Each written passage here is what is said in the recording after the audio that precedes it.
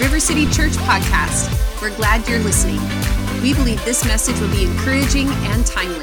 To connect with us, find us on social or at rivercitychurch.co. I want you to turn to Ezekiel 47. So we're going to talk about staying in the river. That's the title I came up with, staying in the river. So Ezekiel 47, it's a familiar passage for some of us. I preached on this actually back in December, this passage, when we talked about the God of revival, and just so cool to see how God is beginning to pour out so much. And I just think it is just the beginning because, well, let's look at it. Ezekiel 47, beginning in verse 1, Ezekiel the prophet is taken, and he's brought by an angel to see the restored city of God, the restored temple, an ideal picture of God's house. And what's unique about this picture is not only does he see the house of God, but he sees a river flowing from there. Let's look at it. Then he brought me back to the door of the temple, and there was water flowing from under the threshold of the temple toward the east. For the front of the temple faced east, and the water was flowing under the right side of the temple, south of the altar. Verse 3. And when the man went out to the east with a line in his hand, he measured 1,000 cubits. He measured out 1,000 cubits and brought me through the waters. And first, he says, the water, as he's going from the temple, he's crossing this threshold of water, and it says that the water came up to my ankles. And again, he measured another 1,000 and brought me through the waters, and the water came up to my knees. It's getting deeper. How many are ready for God to take you deeper? So he's now knee deep in water. Again, he measured another 1,000 and brought me through, and the water came up to my waist. And again, verse 5, he measured another 1,000, and now it was a river that I could not cross, for the water was too deep, water in which one must swim, a river that could not be crossed. So he said to me, Son of man, have you seen this? And he brought me and returned me to the bank of the river. And when I returned there along the bank, there were many trees on one side and the other. And he said, this water flows towards the eastern regions, goes down into the valley, enters the sea. And when it reaches the sea, the waters are healed. And it shall be that every living thing that moves, wherever the rivers go, now we've gone from rivers singular to rivers plural.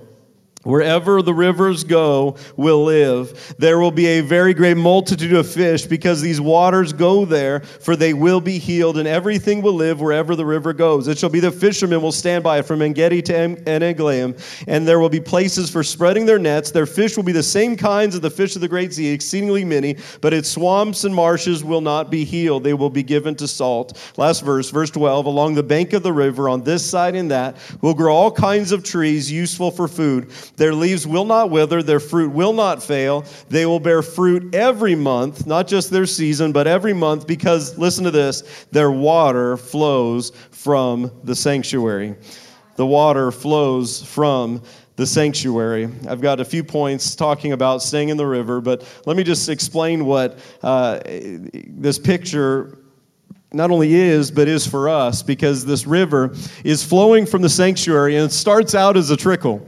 It starts out small, but the water is flowing from no other source and no other place than God's house, God's presence, the sanctuary itself. The water flows from the sanctuary. See, God's presence is wanting to reach the world, but he doesn't just reach the world through programs or through the plans that we can come up with. He moves through people. You are the house of God. The Bible says this, that the church is the dwelling place of the Holy Spirit. The church is not just a building that we meet in. It's not a steeple. It's the people of God, you and I, full of the Holy Spirit, releasing the river of God. Jesus said this in John chapter 7. He said, out of your innermost being will flow rivers of living water. And the further out the river goes, he measures out first 1,000, and it's knee deep or ankle deep, and then knee deep, and then waist deep, and then eventually gets to the place where you can't stay in the river and not swim. You've lost your footing, and that's important. But before we talk about that, I want you to understand something. The further out the river goes, what always starts small increases in God. Whatever seems to start small in our lives, whatever God has begun always increases. So you may not see right now even the fruit of you sharing your faith with somebody or praying for them, but that river is going to grow. Come on, church. Don't get discouraged because you haven't seen everything happen yet. the more there's people's lives that have been touched and changed by. I think of the story of when Billy Graham came to Christ. He showed up at a tent revival, and there was a man, if I remember the story right, he was an usher, and every seat was filled at this tent revival. And he showed up, and this usher noticed this young man who nobody had ever heard of before, and he said, "Here, take my seat." And he ushered him over to that seat, and he gave him that seat where that young man heard the gospel, gave his life to Jesus, and became one of the most well-known evangelists preaching the gospel to millions. That river started small, but it got deeper. And that's how God always works, that God starts with our simple yes, our simple obedience, our simple faith, as we make room for God. So I want to give you a few things, because as Charlie mentioned, we've had, I'd say even more than a match this week. We've seen God move in very powerful ways, but it is so important when God does something in our lives, not just our church, but in us individually, our families. I've been getting messages this week, which is so encouraging. I've been getting messages from people saying, how do I get into the Bible? How do I get into the Word of God? People are getting stirred and hungry for God. So you've got to keep the fire going. It's not enough to just experience a moment, because the Christian faith is not a monument, it's a movement. It's not just about what God did, it's about what God is doing and continuing to do, because He always wants to increase it. And so I've learned these, just a few of these, and I'm sure that there's so many more, but these to me are things that, because I'm not just interested in seeing God work in one season of my life. I want to experience revival, not just as an event or a moment, but as a way of life, as a part of my everyday life, because God wants to do something even greater than just having good church services. Are you with me? He wants to reach cities. It's meant to stay hungry. Stay hungry. I think anything that God does in our life is meant to provoke an appetite for more of Him, an appetite for more of His presence, an appetite for more of His Word, more time with Jesus. See, every encounter with God is meant to be an invitation, not just to that moment, but an invitation to a life of experiencing God. A lifetime. See, David, or the psalmist, I think it was the sons of Korah actually, in their psalm they wrote this, that my soul thirsts for you, God. As a deer pants for water, so my soul thirsts after you, God. There's something in encountering God, that when it really happens in your life and it's personal, there's nothing else in the world that can fill like Him. There's nothing else in the world that can satisfy. There's nothing else in the world that can meet the deepest need of your heart like the presence and purpose of God. So we stay hungry. Proverbs 27, verse 7 says, a satisfied soul loathes the honeycomb.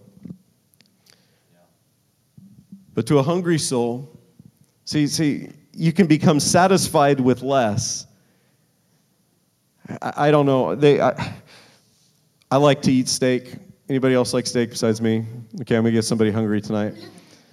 Anytime they bring out bread before I have the steak, I overeat the bread.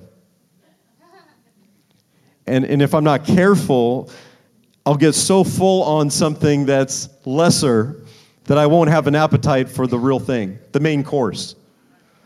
And I think so many of us have opportunities to get filled with other things, even go back to our old diet, so to speak, the old things that we used to feed on even before God touched us this weekend. And we become satisfied with something less when God invites us. Why would you ever settle for bread you can get at the store when you've got a filet right in front of you? See, God wants to fill our lives. He wants us to hunger and thirst after something real. And we need to feed on, I've said this before, but you hunger for what you feed after.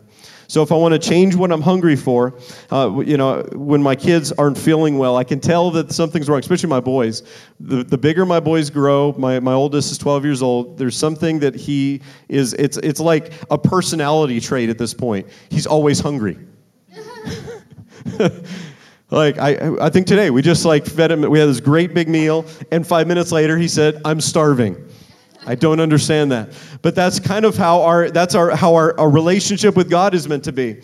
That no matter what God does, and it's not from a standpoint of always being, desperate in an orphan's way, that God's provided everything and we're feeling like we don't have enough. But listen, God provides and He fills, but there's always going to be a part of us that's hungry for more. And if there's an appetite for more, it's because God has more. So stay hungry. I want to encourage you, if you don't already, to take time every day to meet with God. Take time every day to meet with Jesus, to be alone with God. These times are so special that we can gather together as the church. And that's absolutely vital. We learned that in this last 18 months, this last year, how important it is to gather when we become isolated and separated. That's important. But this is not a substitute for the secret place alone with God where you draw near to Jesus. In fact, this is meant to be an overflow of that. And so when the real strength of the Christian life, the real fire and hunger of the Christian life comes from the place we've been with God. We've been with Jesus. And that happens as we pray, as we spend time in God's Word, as we worship, as we spend time with Him. Number 2 is to stay burning.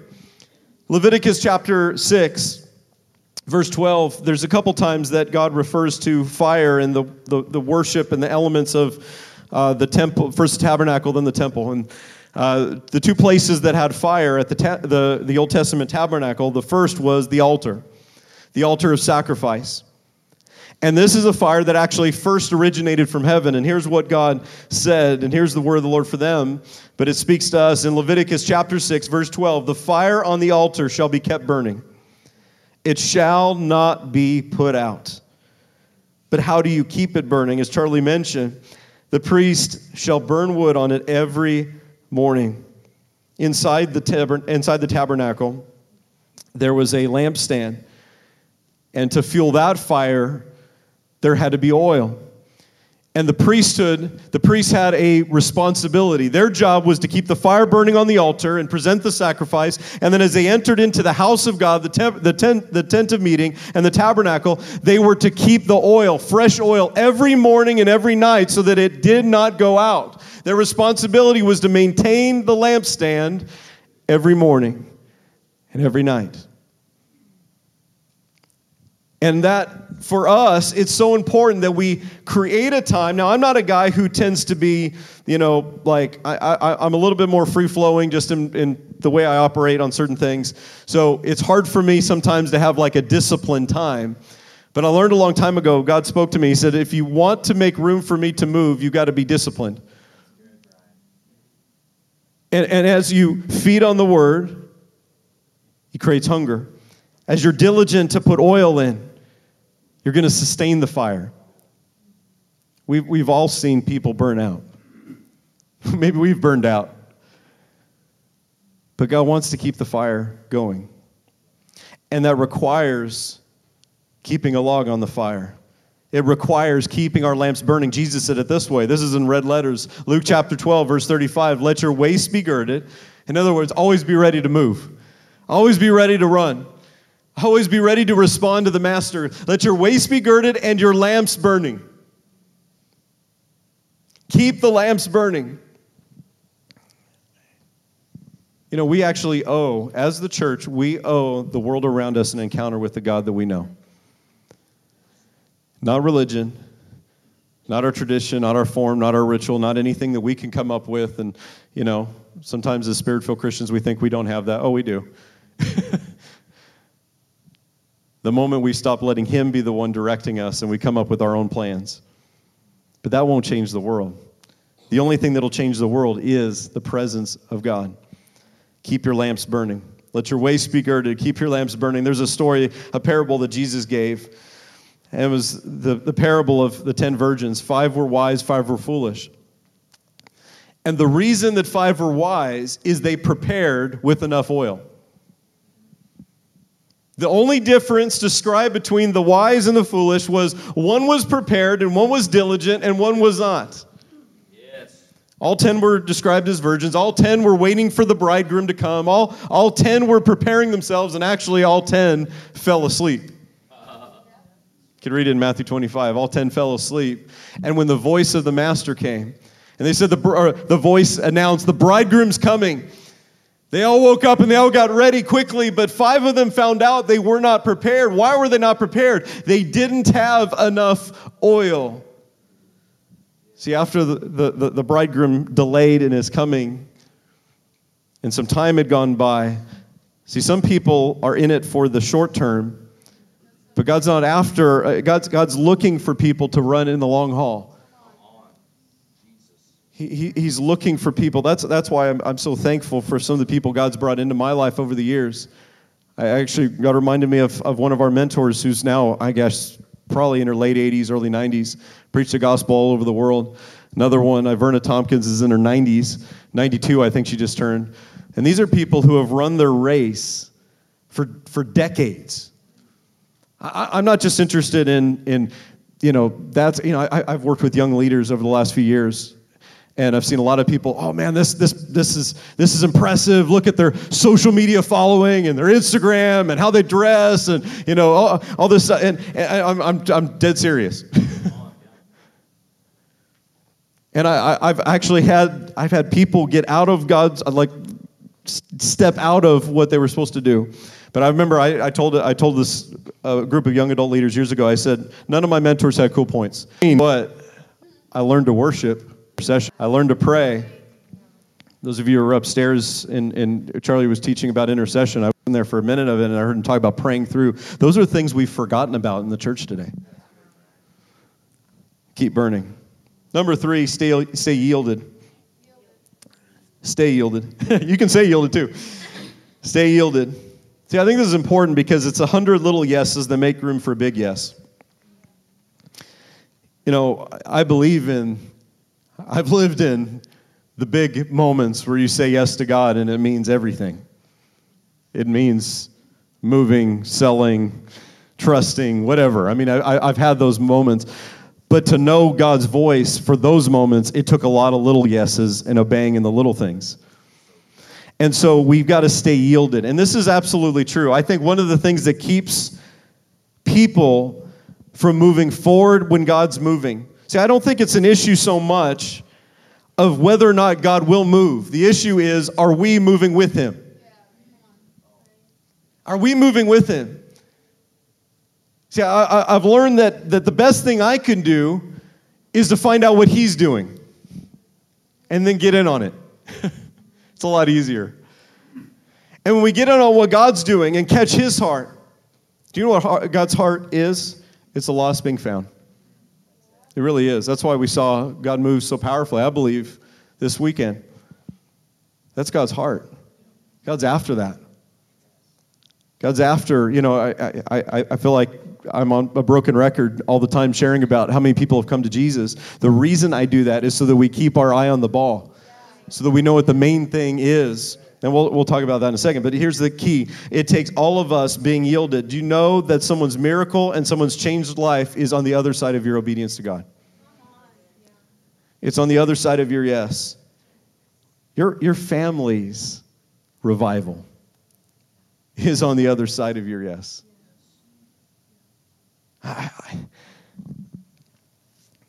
John 10:27. This is a key verse for me, for us as a church.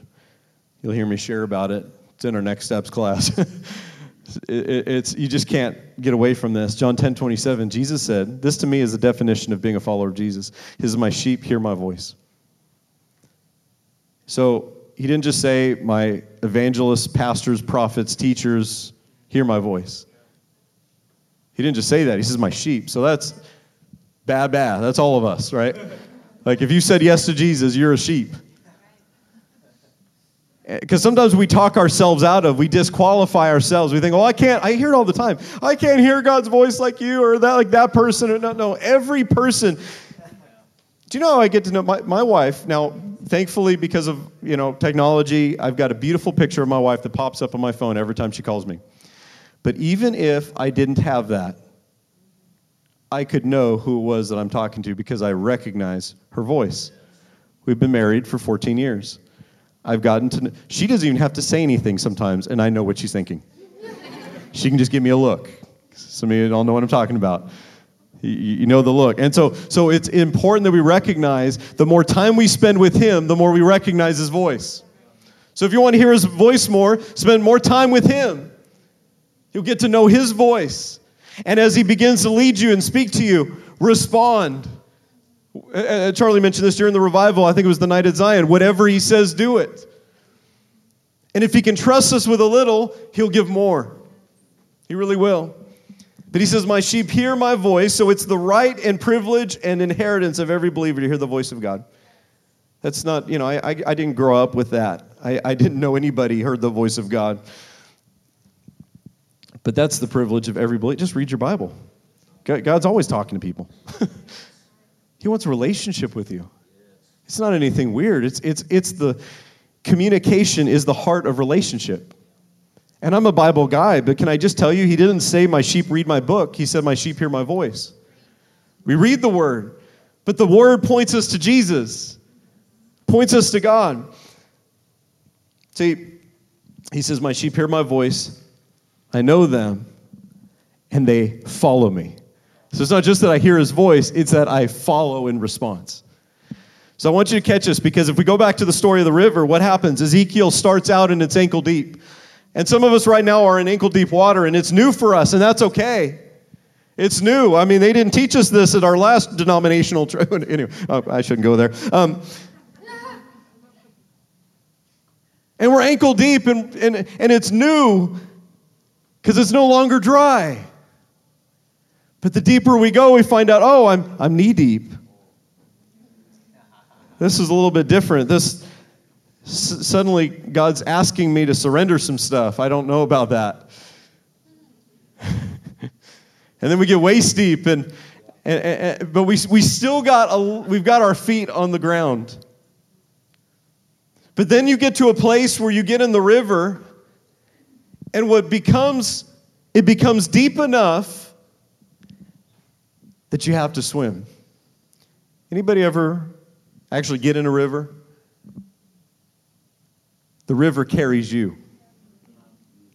You're not having, listen, I kayaked on the Manatee River in Florida.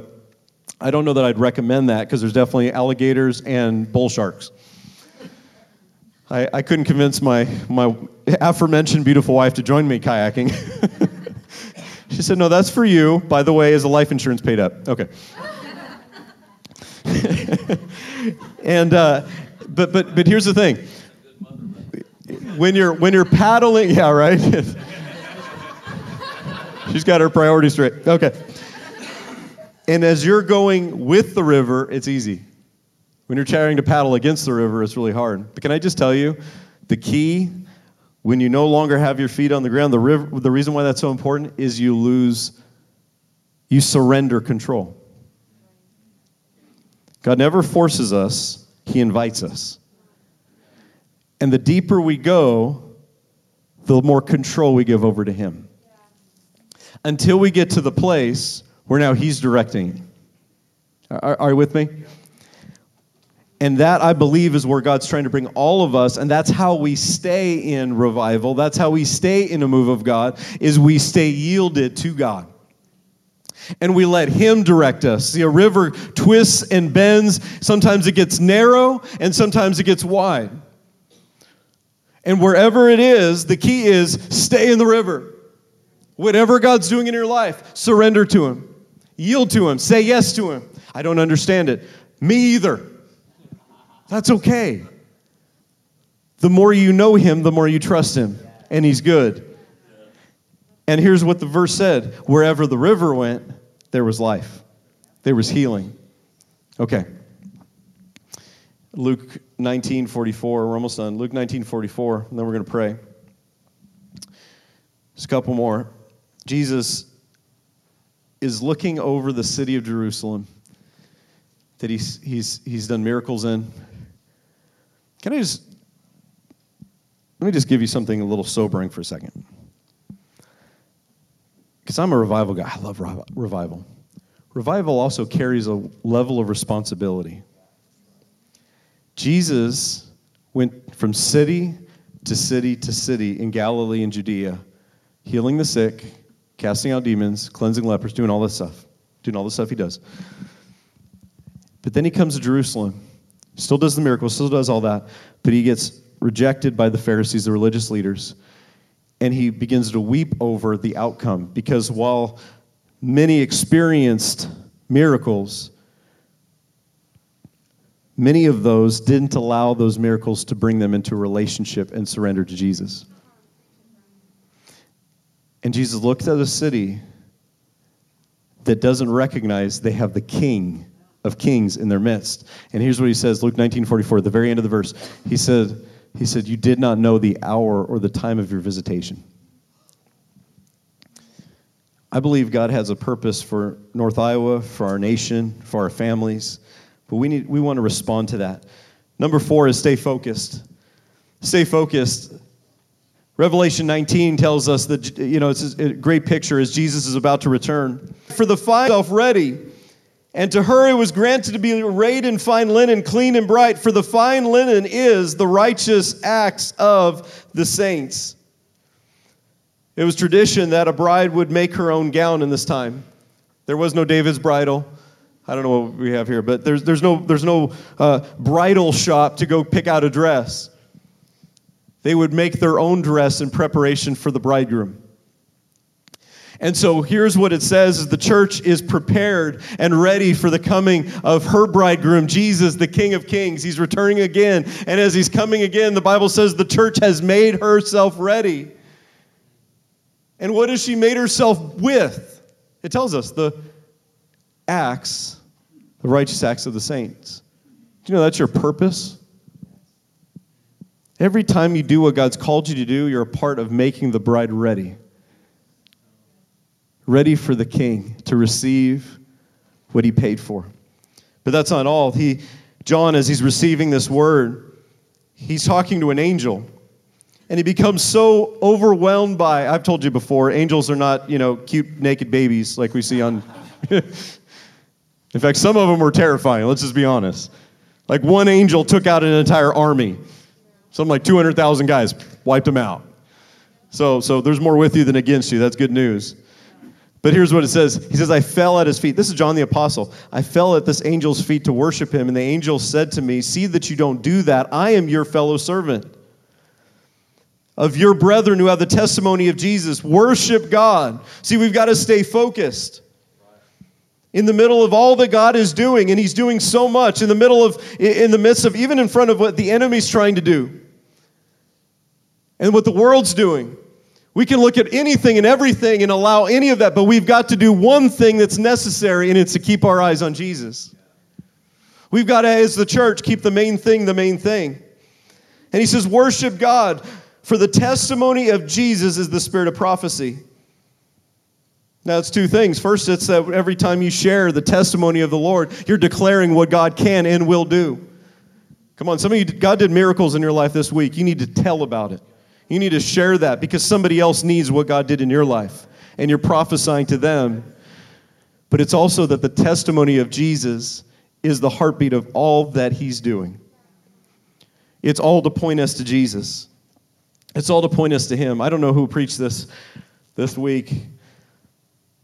It was just, maybe it was Joe Sunday night, but Jesus said this, my food is to do the will of him who sent me and to finish his work. I love the focus that Jesus has. Jesus had a ministry that lasted 3.5 years. And the things that he did in 3.5 years, John would later say that you couldn't even fill all the books in all the world with all the things that he did. I'd say that's a pretty effective 3.5 years. You know how he did it? He did what he saw the Father doing. He wasn't moved by what people did or said or pressured or any of that. No. He followed the Father. He stayed focused. He was incredibly focused. Can I tell you, as you and I stay focused on the work that he's called us to do, it's actually what sustains us, feeds our soul. Jesus, as he said that to his disciples, he said, guys, you don't realize this. I have food you don't know anything about. They brought him lunch. He said, I'm already full. And what had he been doing? If you don't know the story, I'd encourage you to go read it, John 4. He's reaching the Samaritan woman, and by her testimony reaches an entire city. And his Jewish disciples come, and, they don't really deal with the Samaritans. They avoid them. In fact, literally, Jews would spend several days' journey just to go around the whole territory rather than go through it. But Jesus needed to go through it because there was somebody he was after. And he goes through it. He reaches this woman. Through her, reaches this entire town. And the disciples, they bring lunch, and they show up with Jimmy John's and wonder what Jesus did. We can't leave him alone for 5 minutes. He's reaching people in the grocery store. He's reaching people at work. He's reaching people everywhere. And Jesus tells them, he says, guys, I got food that you don't know about. The thing that sustains me. Can I tell you what's going to feed your soul? See, the Jordan River goes to two lakes, two seas. The Sea of Galilee that's full of life, and the Dead Sea that has no life. The difference between them is the Sea of Galilee has outlets. Same river pouring in, outlets. It gives away what it receives. A lot of you got a Holy Spirit downpour this week. Me too. Do you know what we got to do with it? Give it away. Because the reason why the Dead Sea is the Dead Sea is it doesn't give away anything. What comes in never goes out. Come on, there's people who've been in revival after revival in years. I mean, I've seen it. And they've become full, but they've never given away what they've received. Jesus said, here's the mission of the church. Jesus, heal the sick, cleanse the leper, raise the dead, cast out demons, freely you've received, freely give. That's point 5. Last one, stay open-handed. Stay open-handed. Matthew 10. In fact, can you pull that up on the screen? We're going to finish with this. Matthew 10, verse 7. As you go, preach, say, the kingdom of heaven is at hand. Heal the sick, cleanse the lepers, raise the dead, cast the demons. Freely you've received, freely give. So we need to be giving away what we've received.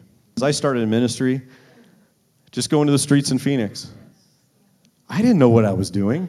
I didn't go to Bible school. Probably could have benefited from that, but I didn't. And he brought around me, just having brought around Joe, a team of people. Brought around a team around. That's how I met my wife.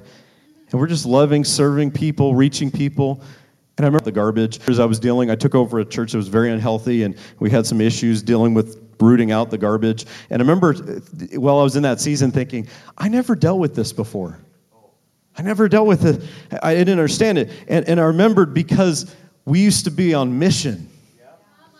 And when you're on mission, you're not worried about, I don't think anybody, some of you have served overseas in battle, in combat. We've got people who are veterans in this room.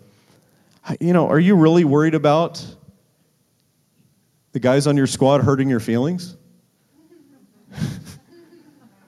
Or are you keeping an eye on the target and the mission and the enemy that needs to be defeated and what needs to be overcome?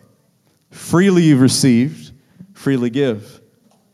It's time to serve with what we've been given. Time to serve others in the church and in the world, to reach people with the hope of Jesus. Then he tells them something in verse 9. I said the last point is to stay open-handed. I don't want to live empty, but I want to live emptied. Living empty means I've never been filled. Living emptied means I'm pouring out. And as we do that, here's the amazing thing about God. I've seen him be so faithful. When we pour out, he pours back in. He pours even more than we pour out. He really does. Here's what he tells them as he says, hey, go heal the sick, cleanse the leper, all that stuff. He says, provide neither gold nor silver nor copper in your money belts. He's about to send them on a mission trip to the 12 tribes of Israel. And he says here, guys, don't prepare for this trip. Don't try to bring, how many are like, you go on a vacation and you've got 15 suitcases? None of you raising your hand. How many of you, your spouse does? Okay, we got an answer there. He's saying, no, travel light. Don't carry a bunch of baggage. Trust me. Live open-handed. I'm gonna meet you along the way. And I just want to end with this because I feel like some of us have a plan B right now. You know what the plan B is? It's all the stuff you bring along just in case. Just in case God doesn't show up. Just in case the plan A doesn't work out. I don't want to get to a place in my life where God has to come along and say, Brian, I wanted to use you. I wanted to reach these people. I wanted to touch that family or touch that city. I wanted to do that, but you were living for plan B. You had your own plan. You were leaning on your own understanding instead of trusting. I think it's time to burn plan B and find out what God's plan A is for our lives and say yes. Would you stand to your feet?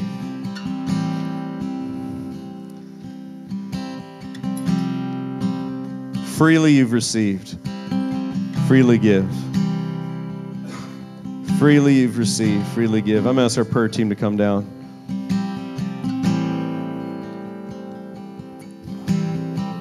As I was praying for tonight,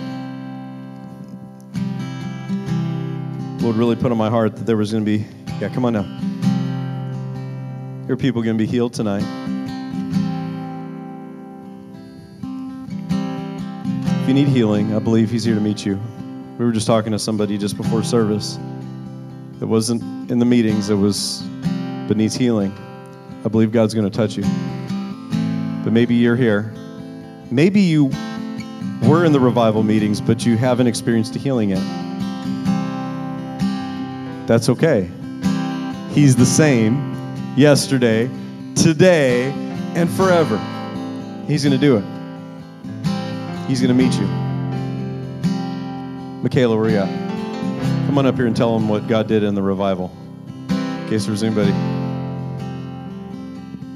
I came into the revival with a broken foot. They told me that it wasn't healing and that I was going to probably need surgery. I came in, God healed me, and I have been fine ever since. I have severe scoliosis and nerve pain damage, and I haven't had any back pain since.